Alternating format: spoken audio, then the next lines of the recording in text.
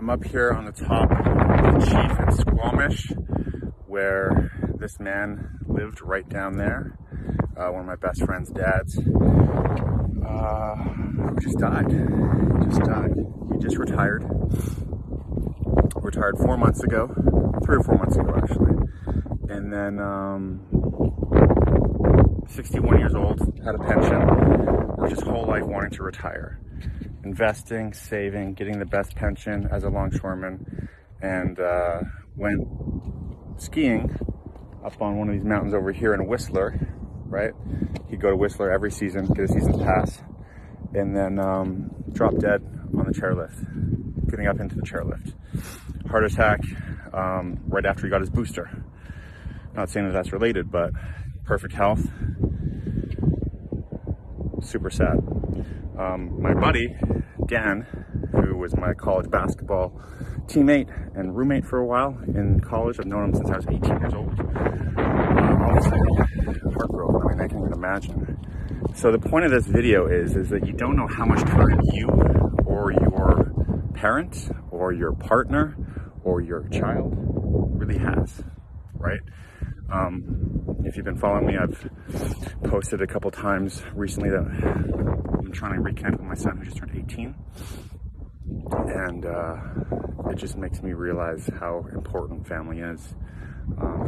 Just when, I mean, there's a lot of things going on in my life right now. That's one of the most important ones. The other big thing is trying to move my parents from Alberta up to BC. The family house that I grew up in, like the only house my parents ever lived in, that I was raised in, we're listing it next month to sell. So that's a huge life event. They've had the same phone number my whole life. It's crazy. So now I'm working on getting my dad, who's just turned 80, out here. So my dad's 80, my son's 18, and I'm in the middle. And I'm trying to set them both up, because I realize how short life really is. So I guess the point of this mini little podcast episode is the way the world's going. I mean, I'm not going to get into all that, but look at what's happened in the last 2 years and what we're going into now with this war, conflict. It's life is precious, man. Life is precious, and if you are estranged from some family member or separated from someone, I mean, don't have regrets. Reach out. At least do the best that you can to reach out and say what you need to say. And then once you did that, the ball's in their court. You can only do the best you can, and as the saying goes, do your best and let God do the rest. And God's pretty up high in these clouds, so I like hiking to clear my head and connect with my thoughts and feelings. So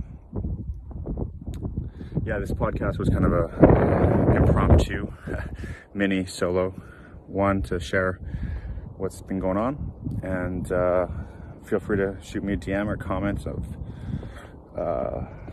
any tips around helping aging parents and